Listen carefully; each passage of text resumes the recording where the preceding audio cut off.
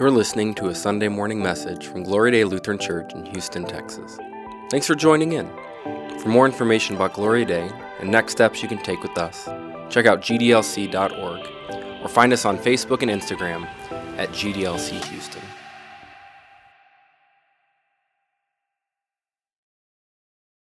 Grace, mercy, and peace be to you from our Lord and our Savior, Jesus the Christ. Amen. This morning we celebrate the first Sunday of the new year with the celebration of the Epiphany, the day the church observes the arrival of the wise men, the Magi, bringing their gifts of gold, frankincense, and myrrh to the Christ child. You know, there's something magical and mysterious about the age-old picture. Across a continent, over desert sand, beneath the silent stars, trudges a curious caravan. From the east and distant lands, these men must have read signs in the evening sky, sensing an incredible truth that few others recognize. Remember, there's the wise men. Well, what do we know about these guys? What were they seeking?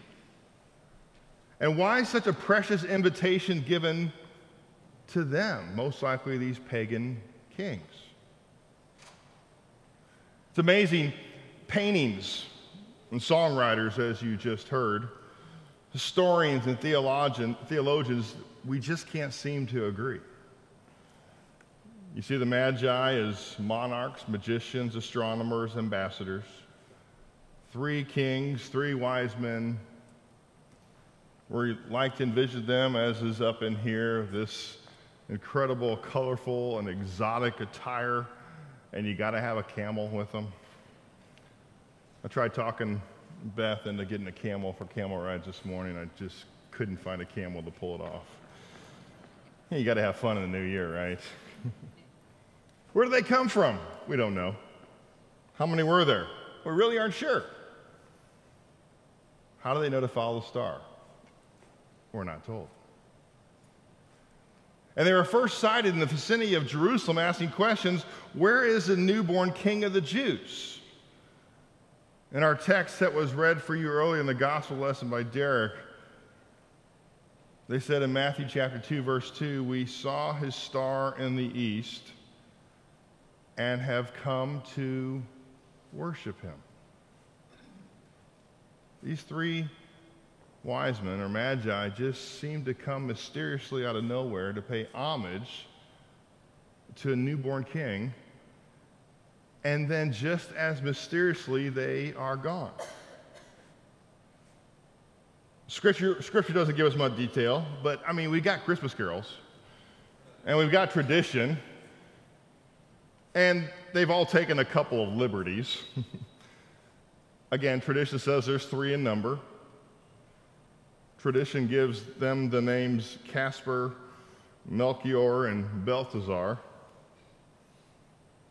Tradition tells us they were baptized by Thomas, and when they died, that their bodies were preserved in Constantinople, and that centuries later, their bones were moved to Cologne, and if you have the price of admission, you can still see their bones to this day. But that's all tradition and conjecture. So what do we really know about them? The safest conclusion is that we know we say they're from Persia because of the term magi. And primitive Christian art in 2nd century Roman catacombs dresses them in Persian garments. And the majority of the church fathers and historians interpret them as Persian. Whatever the origin of these Eastern sages, their visit was of great significance for later Christianity. Because think about this. These magi were pagans. Not Hebrews, not the chosen people. They were Gentiles. And the fact that these Gentile magi performed the same adoration as Jewish shepherds symbolizes for me the universal outreach for all of Christianity. Male and female, Jews and Greeks, slave and free. How would they know about the Messiah? Well, you have to go back to like the book of Daniel and the Egyptian captivity. That maybe they heard and from passed down from generations the Messiah from the Jews scattered throughout the country since their captivity. They may have read the prophet Daniel, since he was a prominent leader in Babylon and Persia centuries before. Somehow they had knowledge of a Jewish Messiah, and through this special star, God revealed to them the Messiah's birth. But it begs the question for me, why shepherds and why wise men? People that doesn't make sense. Why a stable? Why a virgin? Why a poor couple? I mean, you can go down. Why?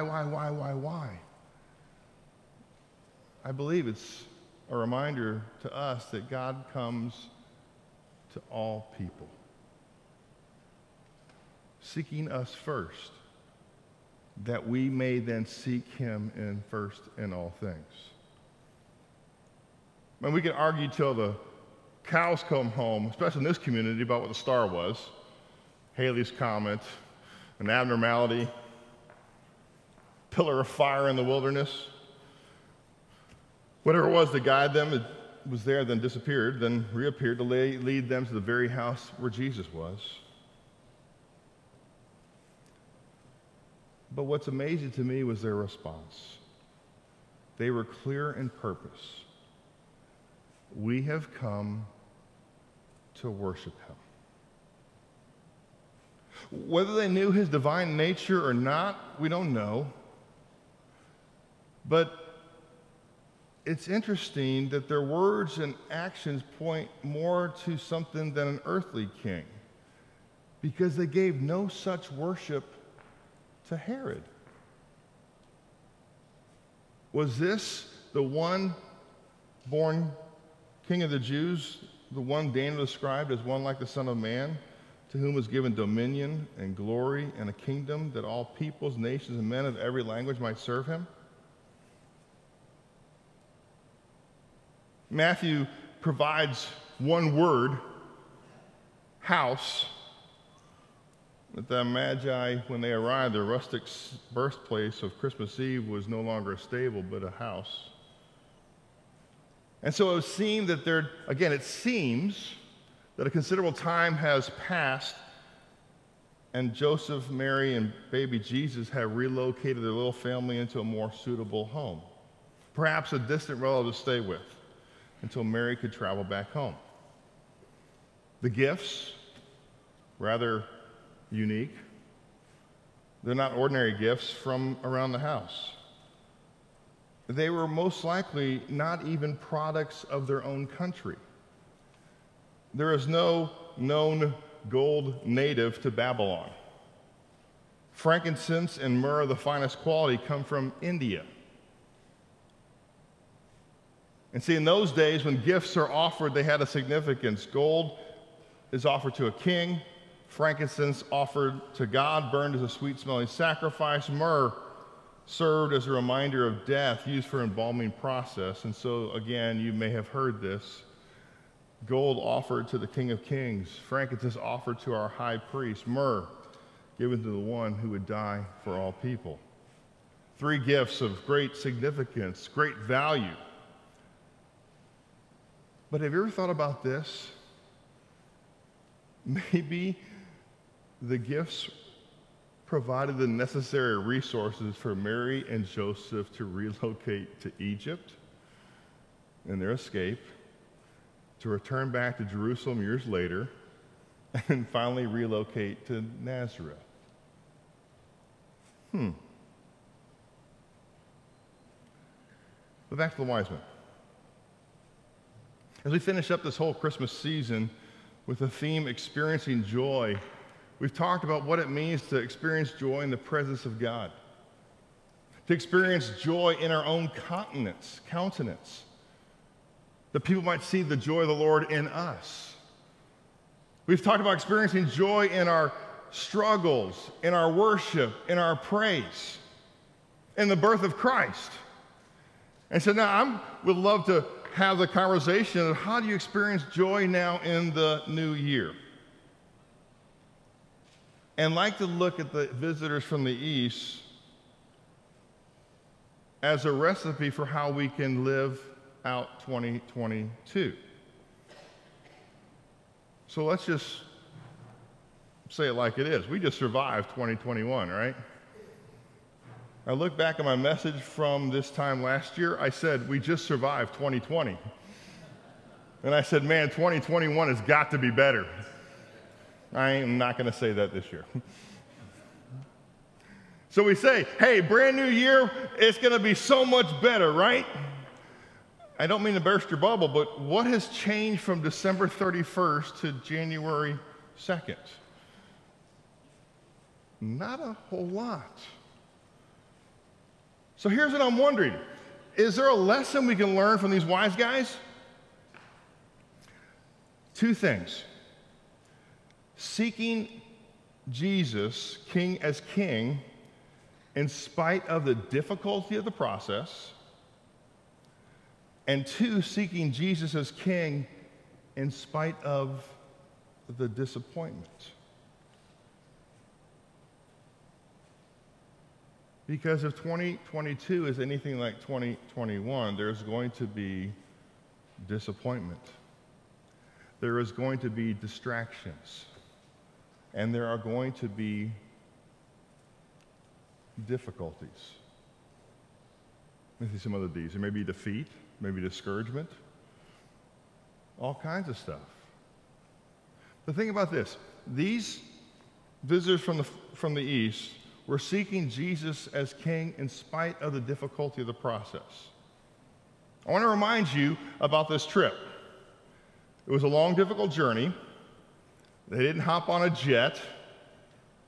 It took them months, maybe even a year. And these are probably fairly well-to-do guys, used to very comfortable dwellings, giving up their usual comforts.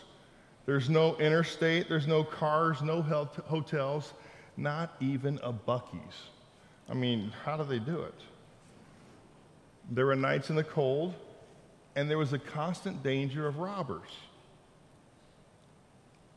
And when they finally got to Jerusalem, they had trouble getting directions to the right place. Why go through all this hassle? What's in it for them? Were they looking for some help to solve them in personal problems? Maybe they were going to gain a new position in the king's court? No. They can't even talk with this king. He's 1 to 2 years old, and it's going to be about 30 more years before he begins his public ministry. There's nothing in it in this trip for the Magi. It didn't say, we saw his star from the east, and we have come to get something from him.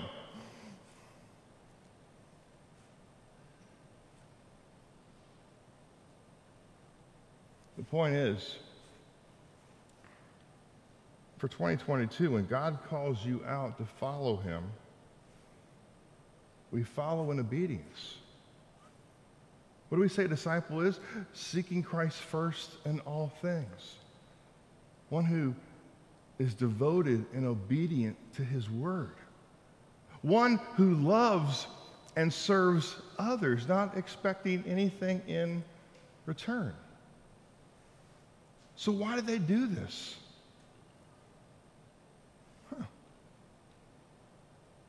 You see, why would we do this? Why would we seek him out? Well, first and foremost, he sought us out. And he's called us to faith. He gave us the gift of his Son, Jesus Christ. And that in his death, we have life. And so our response is, can we live out 2022 seeking Jesus as our King, as our Savior, as our Lord, as our Savior, in spite of the difficulties around us. Because I would argue that is how we're going to experience joy in the new year.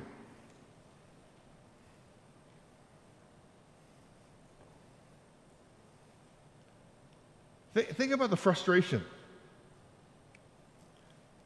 There was a whole town oblivious to the Savior in their midst. And in spite of that, the wise men continue on. They travel over an incredible distance, over a long period of time, and when they arrive, they begin asking, where is he? We saw a star in the east. The street vendor says, I haven't heard of any king, but what can I sell you? They ask others, where's your newborn king? And they receive funny looks and shrugs. We must be asking the wrong people, they think. So they go over to the temple precinct, ask the rabbis, where's your king? Rabbis don't know of any newborn king. They point into Herod's palace. They go to Herod. Herod doesn't know anything about it, but he gets ticked.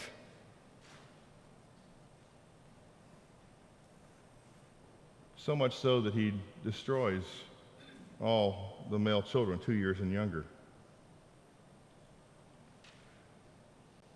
But even with these unique visitors coming to Jerusalem, the religious leaders weren't curious enough to follow them.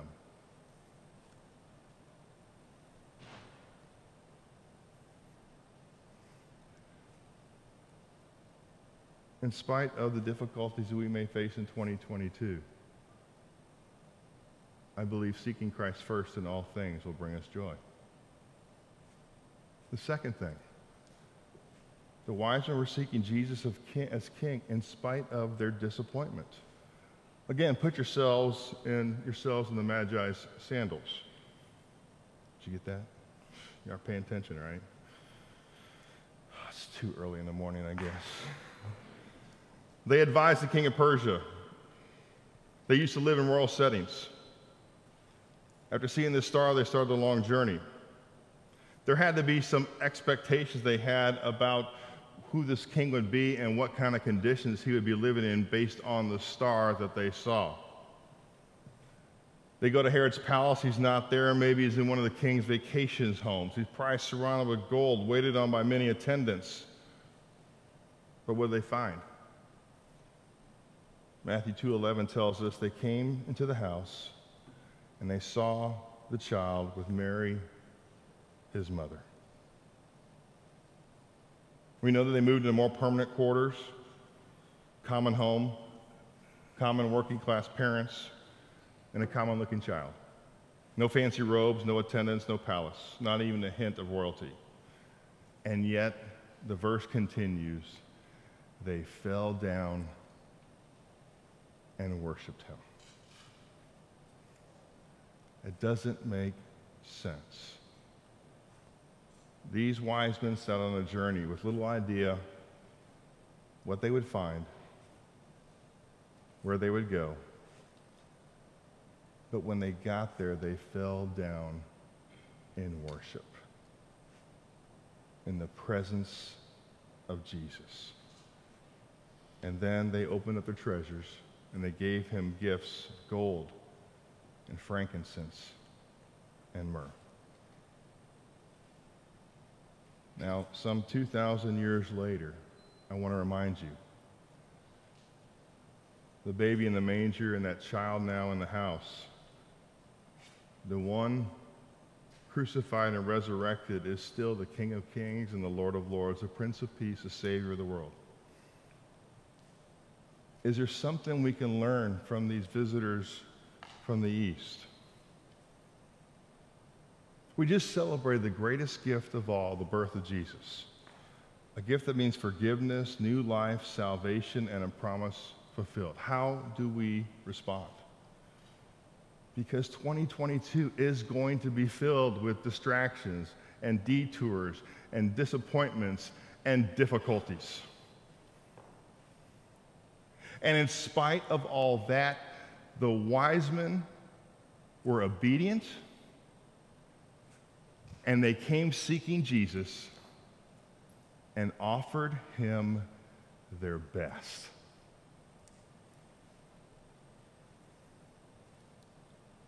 And in those gifts, there at his feet, the wise men laid gifts already pointing to the day Jesus would hang on a cross.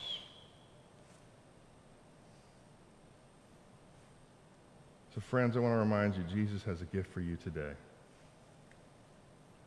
It's a gift of forgiveness. It's a gift of salvation. It's a gift of eternal life. He's given us the gift of his Holy Spirit, all for free, all paid for by his sinless death on the cross and glorious resurrection from the dead. So just like the Magi, we begin this new year in worship. Like the Magi, we can bring our gifts, not just of our finances, I'm saying even bigger, of our lives before him. Just as the wise men came seeking Jesus, can we not take a new look at 2022 and regardless of the distractions and difficulties and disappointments, seek Christ first in all things and live a life that says, God, whatever I do, I'm going to do it for you. Even in the ordinary, even in the routine, even in the mundane, even in the challenges, even in the setbacks, even in the celebrations. God, I want to do this for you. And when we do that, life takes on a brand new meaning. The shepherds return glorifying and praising God. The Bible reminds us, whatever you do, do it to the glory of God. So what would happen if 2022, as we seek Christ first in all things, that we give him our lives and everything we do is done for the glory of God? Would that not bring joy to our lives? Let me give you an example. God, I'm going to take out this garbage for your glory. God, I'm going to make my bed for your glory. God, I am going to do this job for your glory. God, I am going to fight traffic on 45 for your glory. God, I'm going to go to this place that I can't stand, this job that I hate, or whatever it might be, and I'm going to give you the glory in spite of what's happening around in my life. Would that not allow us to experience joy in a new year? Oh, come, let us adore him. Oh, come, let us adore him as we worship the King, Christ the Lord. To God alone be the glory. Thanks for joining us. We hope God used this time to turn your heart more towards him. Be sure to check out Glory Day online at gdlc.org for next steps you can take. And follow us on Facebook and Instagram at GDLC Houston as we help more people live life with Jesus every day.